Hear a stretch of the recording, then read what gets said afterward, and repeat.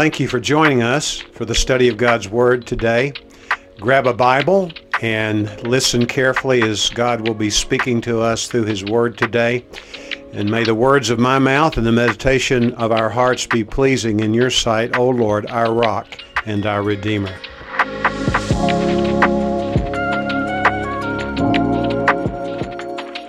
Well, if you haven't already opened your Bibles to John chapter 12, if you would.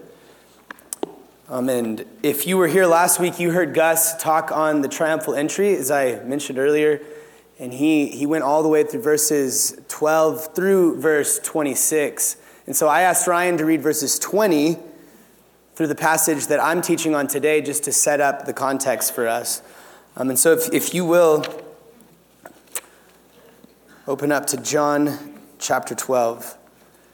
If you'll remember the context of what we're reading about here, what's been going on in John chapter 12 and what Mike taught on 2 years ago in John chapter 11, there was a major event that had taken place in Bethany that had caused quite a ruckus all throughout the area. And word about Jesus had spread by this point during his ministry all over the place. And it was this event that really led to this culmination where everything just sort of erupted at the seams.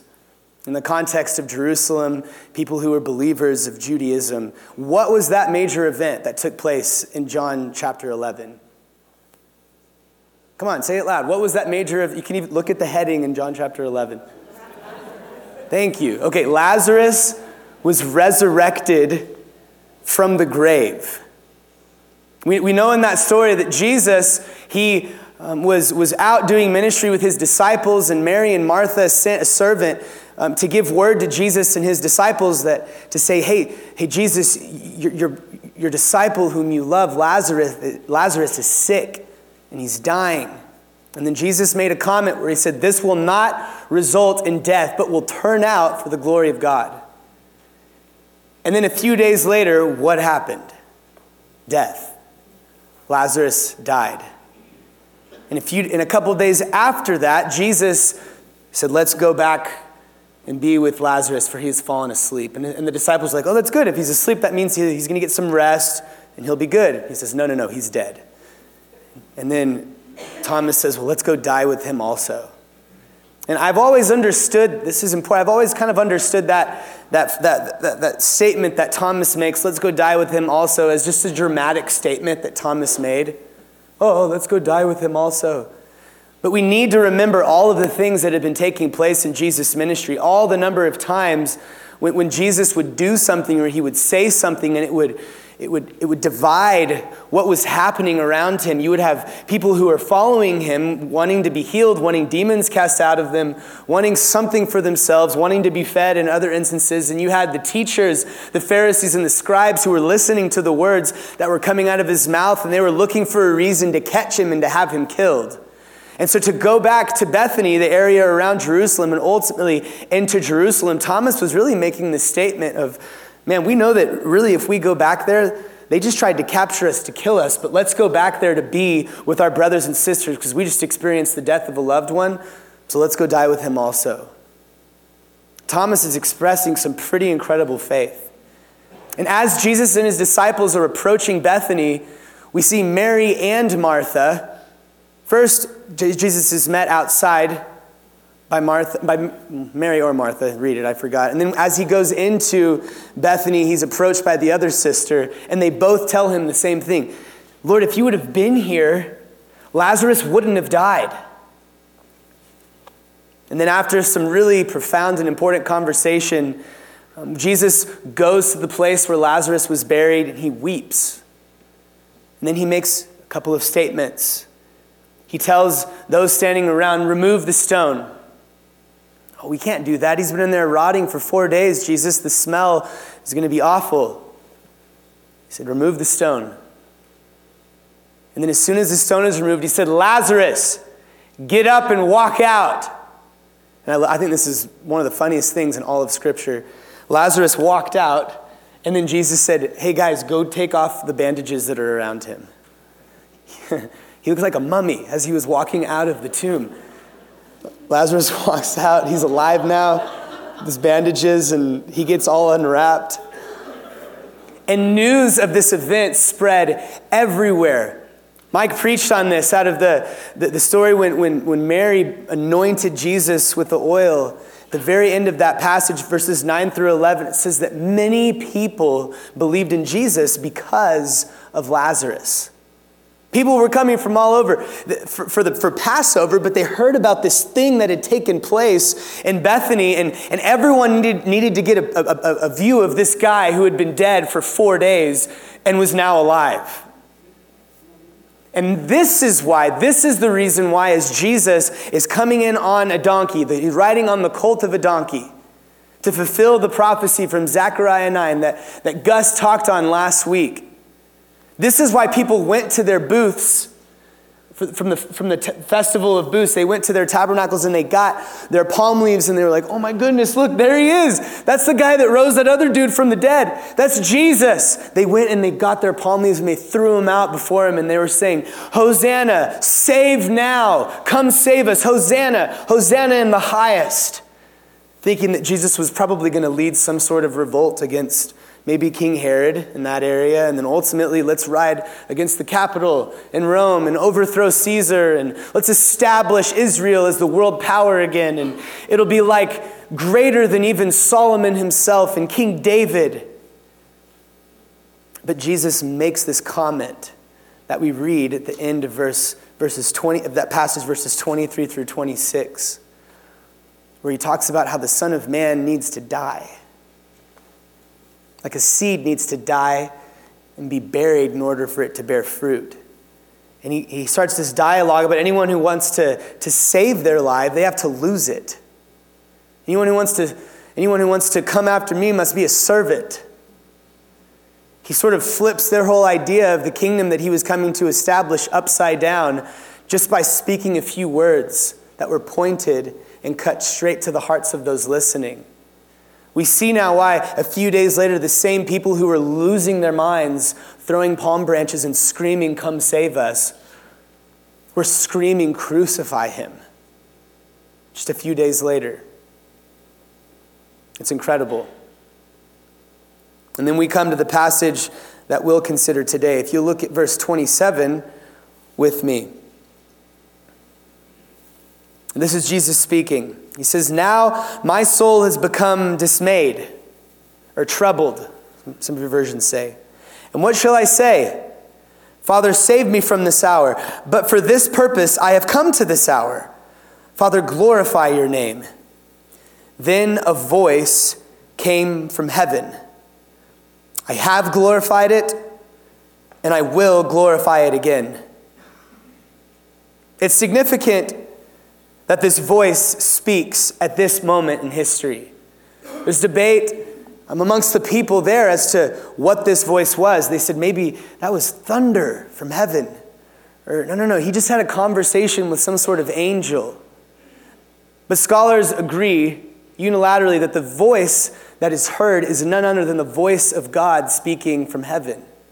It's significant that the Father spoke to the Son at the beginning of the Son's ministry. We can read about it in the beginning of all of the Gospels. But in Matthew 3:17, Matthew wrote that, behold, a voice from heaven said, this is my beloved Son, with whom I am well pleased, right after he was baptized by John the Baptist to start his earthly ministry.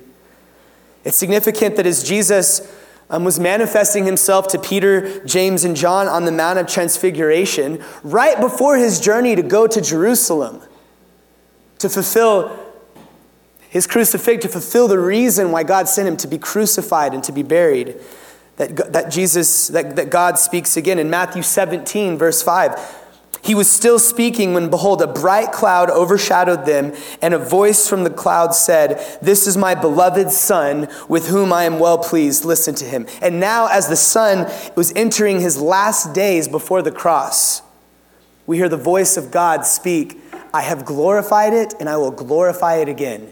Jesus says, Father, glorify your name. And God says, I have glorified my name through you, Son, and I will glorify my name through you again, Son. Incredible. The people heard this. And as I mentioned, there was debate as to where this voice had come from. And then Jesus spoke to them. In verse 30, he says, "This voice has not come for my sake, but for your sake."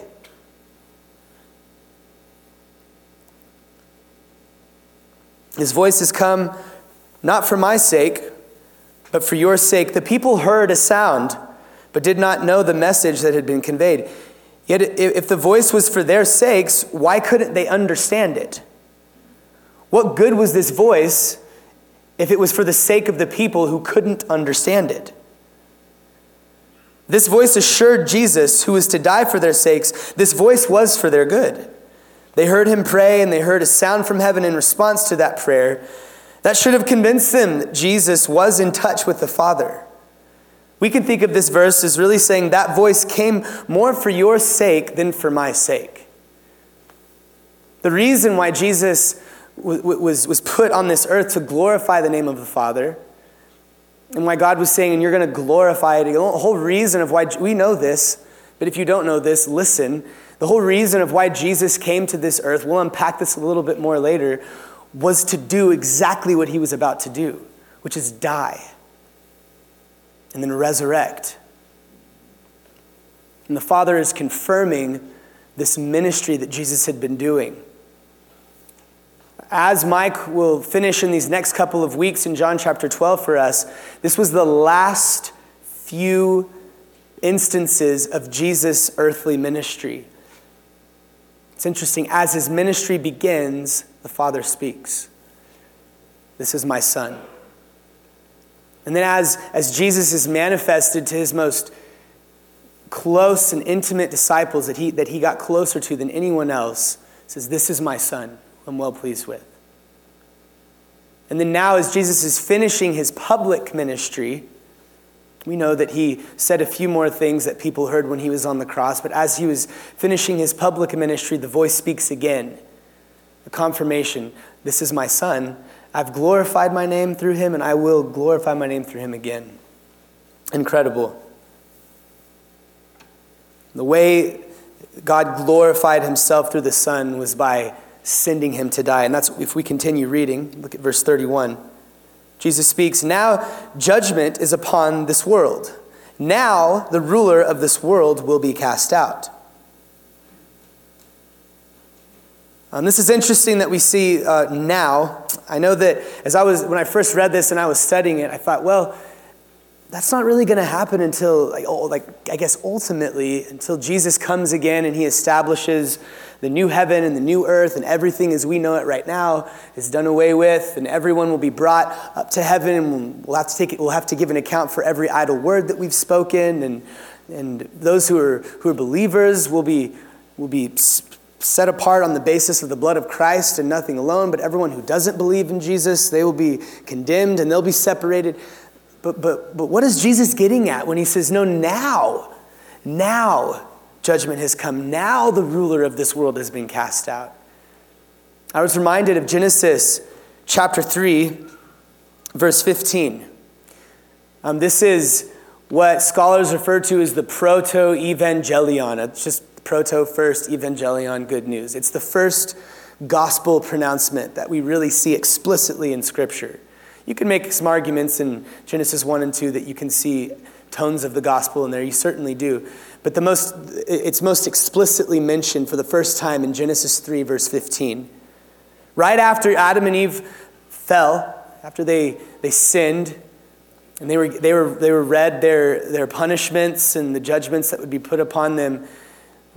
In verse 15, these words are said, "By God, I will put enmity between you," talking to the serpent, "and the woman, and between your offspring and her offspring.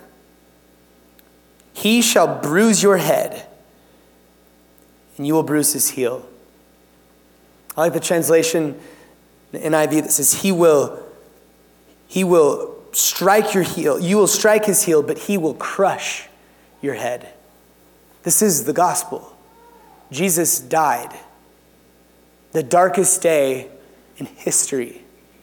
The Son of God, God himself, dead and put into a tomb. So as to say, the kingdom, the domain of darkness struck the heel of man. Jesus is the ultimate offspring. He is the ultimate fruit of Israel. He is the Messiah, the promised one, the one who came, who was born of a virgin. But when he rose again 3 days later, he crushed the head of the enemy. Jesus is referring to his crucifixion and to his resurrection. In Galatians 2:20, we read about this. I have been crucified with Christ. It's no longer I who live, but Christ who lives in me. The life I now live in the flesh, I live by faith according to the Son of God, who gave himself as a ransom for me. There's this interesting, profound dynamic that we see in the Christian life, that our eternity and our identity has been completely transformed. Our eternity has been completely secured. Our victory has been totally accomplished for us. Yet, we are still being more and more and more changed into the image of Jesus Christ. It's a here and now, but still to come sort of process dynamic that we're going through in the Christian life. 2 Corinthians 5:17, if anyone is in Christ, he is a new creation. Old things are gone, behold, new things have come. Old things have passed away, behold, the new things have come. But yet there's still this process of sanctification that Paul writes about in Philippians chapter 2, where we are to work out our salvation with fear and trembling, for it's God who works in us in order to will and act to fulfill his good purposes. Jesus totally and completely accomplished victory when he crushed the head of Satan, overcoming death. And that victory will continue to be accomplished until that victory no longer needs to be accomplished anymore, because the new heaven and the new earth will be established, and that will be the eternal state forever and ever. Amen. So Jesus says this right now. Now judgment has come into this world. Now the ruler of this world will be cast out. In verse 32, if you look, Jesus, he says, and if I am lifted up from this earth, I will draw all men to myself. And he was saying this to indicate the kind of death by which he was about to die. He was saying this to indicate the sort of death that he was about to die. This idea of being lifted up, the phrase, the word that's used right there for lifted up is used twice earlier in the book of John. Mike preached on this on Easter. If you were here on Easter weekend, out of John chapter 3, verse 14. Yeah, verse 14 and 15. As Moses lifted up the servant in the wilderness, so must the Son of Man be lifted up, that whoever believes in him may have eternal life. When the bronze serpent was wrapped around the staff and God told Moses to go hold up that staff so that everyone who had been bitten and who was dying from the snake bite, as long as they looked to the staff, they would be healed. This is a typology. It's supposed to point forward to Jesus Christ. It's a symbol that could not represent anything other than Jesus Christ being crucified on the cross. So is this idea of him being lifted up referring to his death on the cross? I think absolutely it is. But we also read in John 8, verse 28, Jesus saying to them, when you have lifted up the Son of Man, then you will know that I am he, and that I do nothing on my own authority, but speak just as the Father taught me. This phrase, lifted up, seems to be referring more to the exaltation of Jesus Christ after he was crucified, resurrected, and ascended up to man. I think Jesus, most scholars say that he is definitely referring to only the resurrection, or only to the crucifixion rather. Because he says in verse 32, after all, in 33, he was saying this to indicate the kind of death by which he was about to die.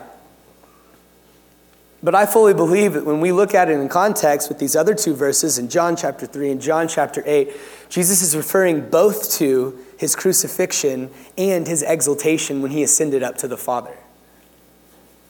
He was lifted up to die to teach us the kind of death. And he was raised up, he ascended back up into heaven to show us the kind of glory, the kind of exaltation that Jesus Christ truly does possess as God over everything. Look at verses 34 and on. The crowd then answered him, we have heard from the law that the Christ is to remain forever. And how do you say the Son of Man must be lifted up? Who is the Son of Man? See, the crowd, these people who had been partaking in all of these things, as we talked about earlier, the crowd who was clamoring to get a view of Lazarus, and many people started to believe in Jesus, that he was the Messiah because of it, and for everything else that he had done. And now Jesus is saying these things, and the crowd is like, wait. You're talking about this Messiah person, this Son of Man person that you're speaking of, that's written about all through the Old Testament. What do you mean? What do you mean he's not going to be here? He's going to be lifted up. He's going to die? Isn't it written that the Son of Man must remain forever? You're crazy. You don't know what you're talking about. I don't know what you're talking about. Jesus said to them in verse 35, "For a little while longer, the light is among you. Walk while you have the light, so that darkness will not overtake you. He who walks in the darkness does not know where he goes. While you have the light, believe in the light, so that you may become sons of the light." The light was among them. What does it mean when he says the light would just be among them for only a little while longer? This could either mean that Jesus being there bodily present, Jesus would only be there for a little bit longer. We know that Jesus said throughout the whole Gospel of John things like, "It's good that I leave you, because when I leave you, I will send my helper, and he will teach you everything." This is in John chapter 16 concerning sin, righteousness, and judgment. He says, really, it's to your benefit that I go, because greater things you'll be able to do than even what I have done. We know that when Jesus sent his Holy Spirit, in Acts chapter 1, we read about this, that he says in verse 8, "You'll receive power when the Holy Spirit comes on you." And then Acts chapter 2, the Holy Spirit comes in power on all the people of God. Now it's not just Jesus who is, when he walked and wherever he went, who is able to do the things to glorify the Father. Now the Holy Spirit living inside of every single person who puts faith in Jesus Christ is able to do the sorts of things that Jesus was able to do. Jesus wasn't saying, "You're greater than me." He was saying the amount of things that you'll be able to do to glorify the Father will be even greater than what I was able to do. And now we know that 2,000 years later, the gospel, the light of the gospel, the Holy Spirit, he has empowered maybe hundreds of millions, possibly billions of Christians over the centuries in order for his gospel to continue to be carried to every corner of the earth. And that will continue to happen until people from every tribe, tongue, and nation have heard the good news. And then the end will come. So you might be referring to just the amount that he would be bodily present with them. But I think, and that's certainly a possibility, and if that's not what he's saying here, the scriptures absolutely suggest that. Jesus suggests that. It's good that he leaves. I'm not going to be with you forever. But I think really what he's saying when he's talking about the light, he's talking about the good news of the gospel. The reason why we can call Jesus Christ the light is because of the story of redemptive work that he did on the cross and how that shines in darkness and darkness cannot overcome it. I believe that what he is referring to is this period of time that we still have where there's opportunity for people to surrender themselves to Jesus Christ. If you will, turn with me to 2 Peter chapter 3. We can unpack this just for one moment. So 2 Peter chapter 3, verse 8 and 9. Peter writes, "But do not let this one fact escape your notice, beloved, that with the Lord 1 day is like 1,000 years, and 1,000 years like 1 day. The Lord is not slow in fulfilling his promise, as some consider slowness, but he is patient toward you, not willing for any to perish, but for all to come to repentance." This is a very important verse. Now, I've had this conversation I don't know how many dozens of times over the years, and I'm sure all of you, many of you at least, could probably relate with me in this. And over the last 2,000 years, I'm sure this conversation has been had by people maybe millions of times. Because when we read the Word of God, we're doing it right now. We're reading these promises from Jesus Christ himself out of the Gospel of John. And I know that I've come to a place where I've asked this question before, Lord, why haven't you done this? And when are you going to do these things? It's been 2,000 years. What in the world is going on? What's taking you so long? Well, we see in chapter 8 that 1,000 years is like a day, and a day is like 1,000 years. So I guess in God's day economy or God's time economy, it's only been a few hours. But we really get real insight into this in verse 9. Every single second, even right now, as every single second ticks by, as we're talking about John chapter 12, it's another second of patience on God's part. It's another second of grace that he's displaying to mankind. An opportunity for us to repent. That word repentance, it's a noun. It comes from the verb to repent, which literally means to turn around, or it's this idea of a 180-degree turn. And if you're walking in one way, and then something causes you to stop, to turn around, and then walk in the opposite direction. That's what repentance is. And this is the thing that God wishes that every man would come to, that understanding. This verse does not teach us that every single person is going to repent. This verse teaches us that God does not delight in anyone perishing. After all, we've all been fearfully and wonderfully made. For God so loved the world that he gave his one and only Son, that whoever believes in him will not perish, but will have eternal life. We know that not everyone will be saved, but it's not for us to determine who will and who won't be saved. It is for us as the people of God to assume that the person sitting across from us, that the person who's in our family that doesn't know Jesus, that the person who's in our workplace, in our school, whatever, to assume that that person could and will in fact be saved, that they will come to repentance. And every second that ticks by is another second of opportunity and patience on God's behalf, but opportunity on our behalf to repent and to receive the grace of God. Light is a very common thing. If you go back to John chapter 12, light is a very common thing that we see throughout the whole book of John, the whole Gospel of John. You could jump ahead and you look at verse 49, verse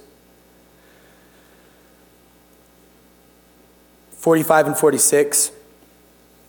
When Jesus says that the light has come into the world, I think an important question for us to ask is, who is the light? We know the answer is Jesus, but he even finishes, I'm kind of stealing from Mike's passage for next week, but he even gives us insight, and he kind of divulges this answer to the crowd as he continues this dialogue. But in verse 45 and 46, he said, "And he who sees me sees the one who sent me. I have come as the light into the world, so that everyone who believes in me will not remain in darkness."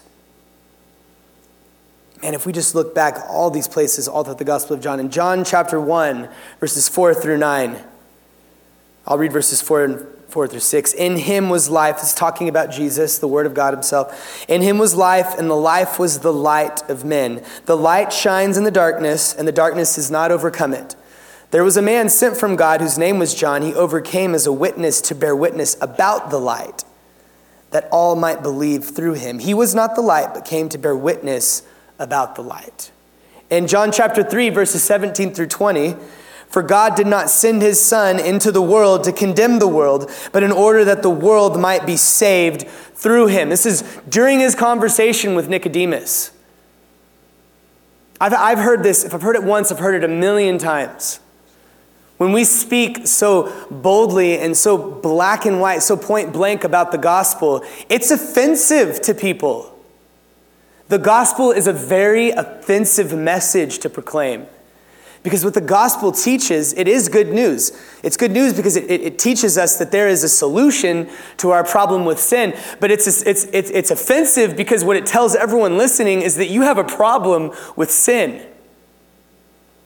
And if I've heard it once, I've heard it 1,000 times, that is so judgmental of you. That is so condemning of you to say that people deserve to go to hell. Who are you to say such a thing? Jesus preached, Jesus did not come into the world to condemn the world, but to save the world. This has been true way before, since the beginning of creation. Well, since Adam and Eve sinned. This has been true way before Jesus fulfilled his ministry. That God is perfect and mankind is not. So way before Jesus said it, man, I am the only way, I'm the only truth, and I'm the only life. Way before that, there's always been this problem that God is perfect and we are not. Jesus didn't come into the world just to make us feel terrible about ourselves with his perfect life and to be like, you need to be better. You need to try harder. There's this false narrative that has infiltrated Christianity all over the world that, man, if you just try hard and you do enough, you'll be good. You'll be good before God. If that was true, then Christ's death was needless. Galatians 2, verse 21. It's purposeless. Jesus didn't come into the world to condemn the world, but to save the world. Whoever believes in him is not condemned, but whoever does not believe is condemned already because he has not believed in the name of the only Son of God. Here it is. From verse 31 and 32. Here it is, right here. John chapter 12, verse 31 and 32. This is the judgment that we're talking about right here. John chapter 3. Sorry, I'm reading from John chapter 3, and it's referring to John chapter 12. And this is the judgment. The light has come into the world, and people love darkness rather than the light because their works were evil. For everyone who does wicked things hates the light and does not come to the light, lest his works be exposed. That's the judgment that has now come that Jesus is referring to. That light has shone in the world, and we've been given this opportunity to either shrink back and retreat to a place where the light doesn't touch us so that we can continue to live in darkness, or we step into the light and allow the Holy Spirit, allow Christ's light to illuminate us, to shine on every corner of our lives. Allow his righteousness, his goodness to overshadow our wickedness, the evil that's within us. To say, Lord, I can't do this on my own. I need you. Shine your light. We know that light is a great illustration that can be used. In John chapter 8, verse 12, Jesus says, I am the light of the world. Whoever follows me will not walk in darkness, but will have the light of life. Man, in Matthew chapter 5, Jesus actually says that we are the light of the world. And to be clear, we is referring to people who have a relationship with Jesus Christ. We are the light of the world. No one lights a light, puts it under a basket. But they light the light and they put it on a pedestal so that it can provide light for the whole home. I was talking about this last night, but if you go into my son's into Mateo's nursery, we literally put like duct tape over even like the little lights that charges little stuff and everything, so that it's pitch black in there. And we have double curtains over his windows, like the double blackout curtains. And when it's nighttime in there, I am telling you, that's the kind of darkness that Jesus is talking about for sure, probably. Like you can't even see your own face. And we all know what real darkness is. We've all seen that kind of darkness. This is the kind of darkness that's being referred to that's indicative of the soul of somebody who does not know Jesus. This is indicative of all of our souls apart from Christ. This is what characterizes sin. But man, even in my son's room, we put this towel under the door because there's like a little, like a little sliver. And when we turn the hall light on, it wakes him up. Because light gets in there and he's like, whoa. Light cannot be overtaken by darkness. Even a tiny little light. If this room was completely pitch black and I turned on like a little charger light, everyone would look to that. Because that's what light does. It does not allow darkness to persist. This is the kind of Savior that we serve. To finish, we'll go back to the top of this passage and consider verse 27. And the first part of verse 28. But to really see this section in context, we need to consider first verses 23 and 24. So if you'll read these verses with me, in verses 23 and 24 in John chapter 12. Jesus answered them, these are the crowds, saying, the hour has come for the Son of Man to be glorified. Truly, truly, verily, verily. This is a technique that would be used often in Greek to make a huge point. He's emphatically saying, this is super duper important. Truly, truly, I say to you, unless a grain of wheat falls into the earth and dies, it remains alone. But if it dies, it bears much fruit.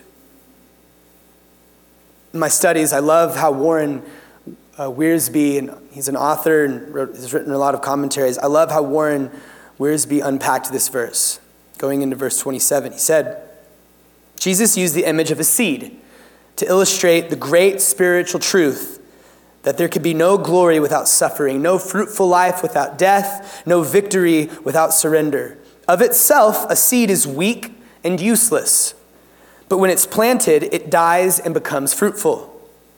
There is both beauty and bounty when a seed dies and fulfills its purpose. If a seed could talk, it would no doubt complain about being put into the cold, dark earth. But the only way it can achieve its goal is by being planted. Our Lord knew that he was facing suffering and death. And this was the way his humanity responded. As we look at verse 27, what I want to talk about in the hours his earthly ministry and his atoning work was coming to a completion, I want to talk about 5 things that Jesus did that we'll refer to as the process of glorifying God.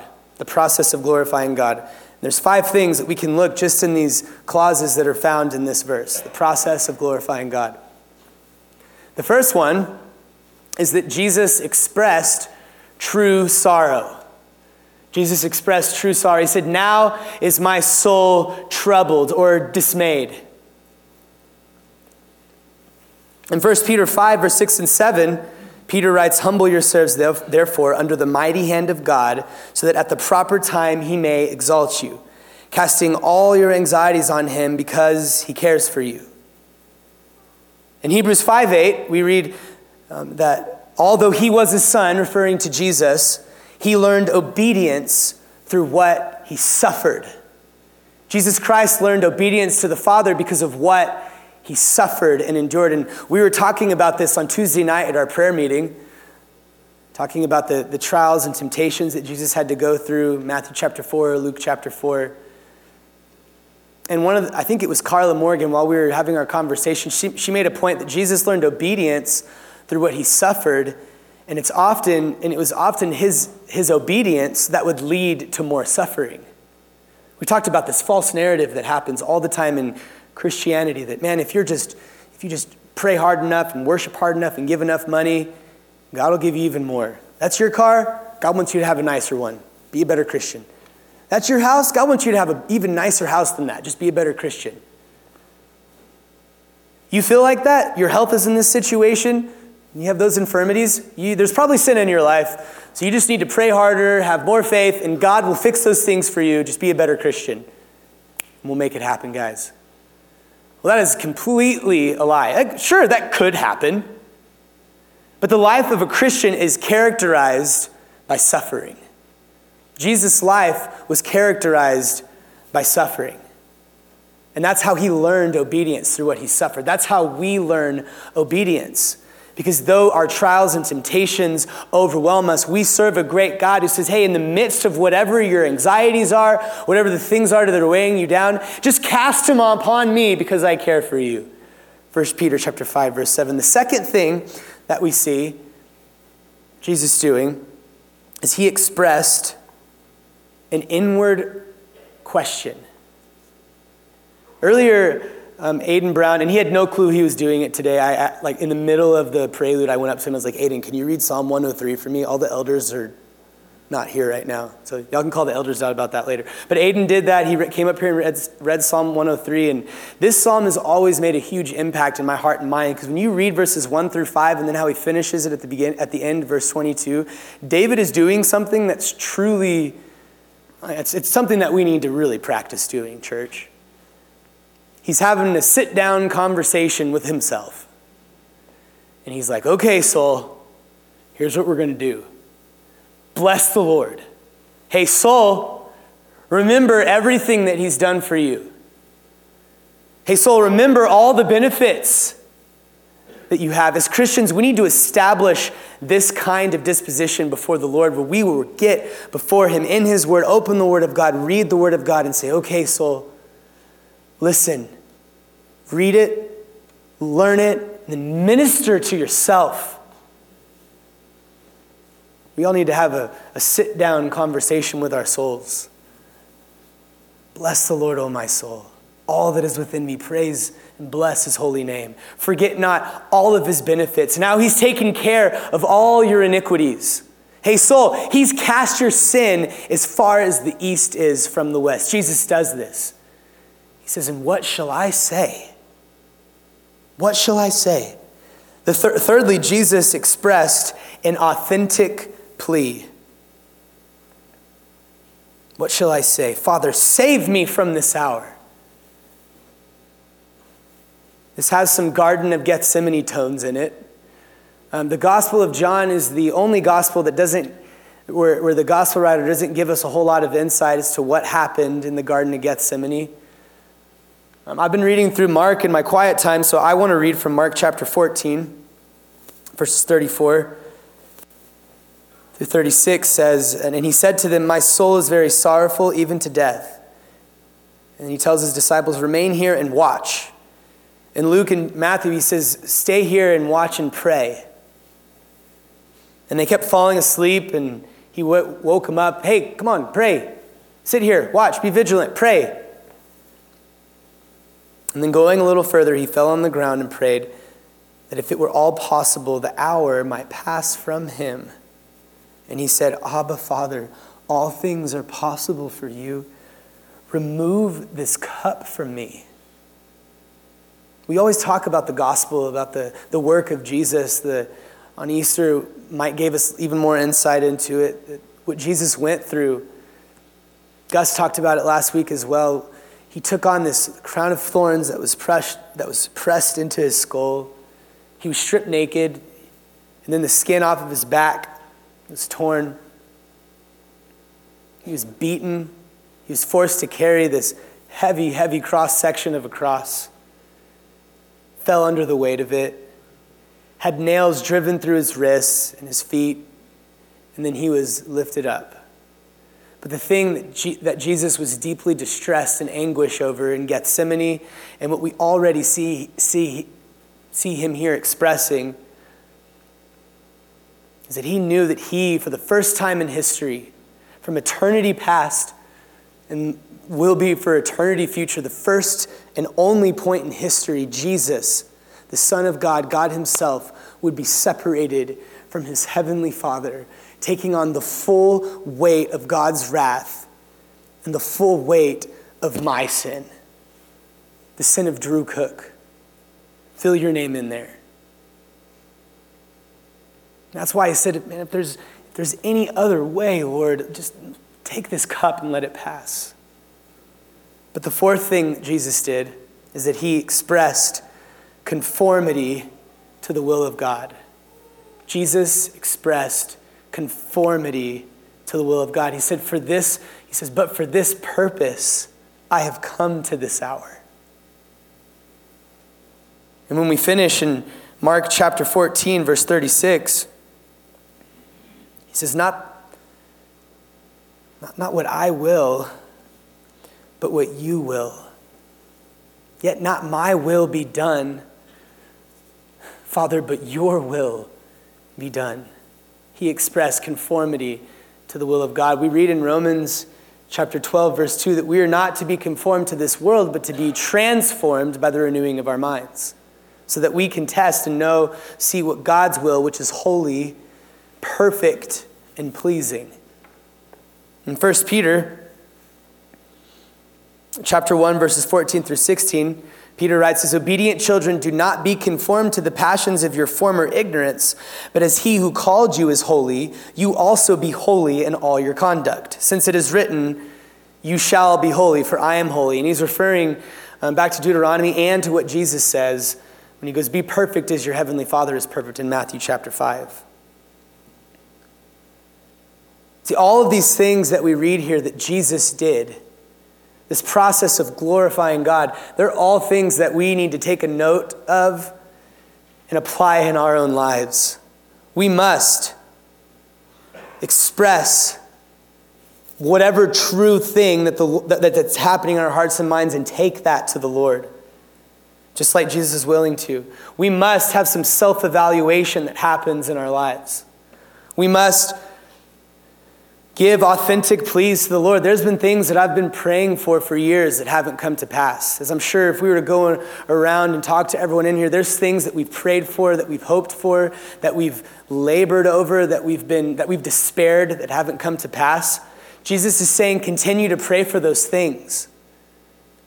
We don't know what God's will is ultimately. We know his revealed will, it's in the Word of God, but I don't know exactly how every single thing is going to turn out now until he comes back. But what I do know is that I serve a sovereign God who, for whatever reason the things are happening, I know that this reason is in there, is in the mix. That he's allowed me to be where I'm at so that he can leverage and use my life for the process of glorifying himself and drawing others into his kingdom. We need to conform to the will of God. So that lastly, what it says at the beginning of verse 28, we can do what Jesus did. Jesus diverted all glory to the Father. He said, but you prepared me for this hour. Father, glorify your name. Whatever that means. And Jesus knew. By the time he was 13, my brother-in-law told me this. My brother-in-law, they're in town for Memorial Weekend, and he teaches reading, arithmetic, and Latin, which is crazy to boys at a classical school in Dallas. And they're like 11, 12, and 13-year-old boys, and one of his 13-year-olds made a comment about, like, man, this is really hard stuff. This isn't very Christ-like that you're making us do all of this. And he was like, hey, bud, by the time Jesus was 13, he had the whole Old Testament memorized. He could speak 4 languages. And we're like, okay, all right. But Jesus knew Isaiah chapter 53 where it said, where Isaiah writing this prophetic, poetic, incredible passage about the Messiah. And he says, but it was the will of God to crush him. Jesus knew this.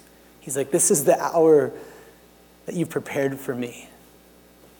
So glorify your name. In 1 Corinthians 10, verse 31, this is a great verse. We often just kind of separate it from the passage and we use it, and it's a great verse to use. Don't get me wrong. It's a great verse to use, even if you don't know the context. Whether you eat or drink or whatever you do it for the glory of God. But the context of that verse, Paul is talking about this weird thing, eating meat that was previously from an animal that had been sacrificed to an idol, to a demon. So in the first century, there's Christians who didn't have a problem doing that, and there's Christians that did have a problem doing that. They're like, man, I come from from Greek worship heritage, and I with a clear conscience, I can't go buy that meat and eat it because I know that it was sacrificed at the temple of whoever, Zeus, Artemis, Aphrodite, whoever, who cares, Aphrodite. But there's other Christians that are like, it's just meat. Just pray for it and you're fine. It'll be sanctified through prayer and it's good. But the point that Paul is making here, if we keep reading in verses 32 and 33, he writes, give no offense to Jews or to Greeks or to the church of God, just as I try to please everyone in everything I do, not seeking my own advantage, but that of the many. Why? So that they may be saved. The reason, this is incredible, the reason why Jesus was saying, glorify your name, is because he knew that would result in the salvation of everyone who believes. And when we look at the context of 1 Corinthians chapter 10, the most practical way, when it comes to the context of living in the world that God's placed us in, the most practical way that we glorify the Father is when we don't make it about ourselves. But we make it about, obviously, God first and about others. Even if it means giving things up that you don't have a problem doing. Even if it means putting yourself in a situation that might be very uncomfortable for you. Even if it means ostracizing yourself from people at your workplace because you're that crazy person that just only wants to talk about Jesus. I mean, you should be willing to talk about other things. I'm not saying stop, just only talk about Jesus, but you should be talking about Jesus is my point. Even if it means that you're willing to put yourself in a very uncomfortable situation and proclaim the mercies of God, even if no one accepts it, you're willing to do that. Because if we back up, if we really believe that judgment has come into this world, and then if we don't believe and if people don't accept this message of the light, the gospel, the good news of Jesus Christ, that means condemnation. You really have to hate somebody to not share that with them. And the way that we glorify God is by being faithful to do this. In closing, I want to read one more passage for you. Colossians 3, verse 23. Whatever you do, work at it with all your heart, as working for the Lord. This context includes Paul's directions for Christian slaves working for human masters. But even in this role, their work was to be done as if they were serving Jesus. To honor and glorify God includes having a strong work ethic, means putting others before yourself, and it means being willing to do whatever and to give up whatever for the sake of the gospel. That's how we glorify God as his children. Amen? Father, we do thank you for your word, which illuminates us. I ask that we would not be content in living lives of mediocrity, characterized by selfishness and self-serving agendas, that we would consider our Lord Jesus Christ, who was willing to endure the cross. In fact, it was for the joy set before him that he endured the cross. He scorned the shame and is now seated at your right hand, interceding for us. Lord, with that same mentality, might we be willing, with open arms and open hands, to say, Father, glorify your name. Not my will be done, but yours. We pray that in the beautiful and abiding name of Jesus Christ. Amen.